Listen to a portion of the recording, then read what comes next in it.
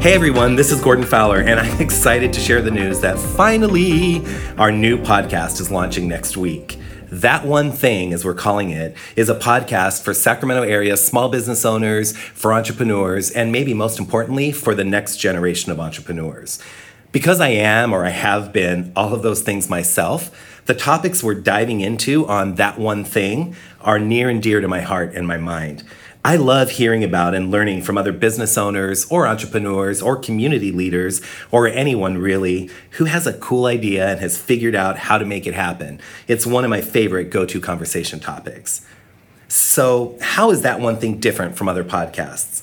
Well, here's what you can expect.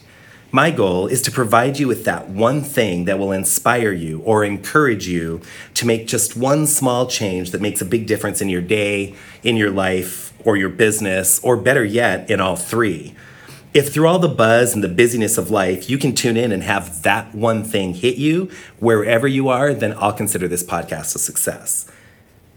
In season 1, we're talking to a lineup of some of Sacramento's most successful small business owners and entrepreneurs, many of whom I've had the privilege to know and to get to know over the past decade, and all of whom are just plain awesome people.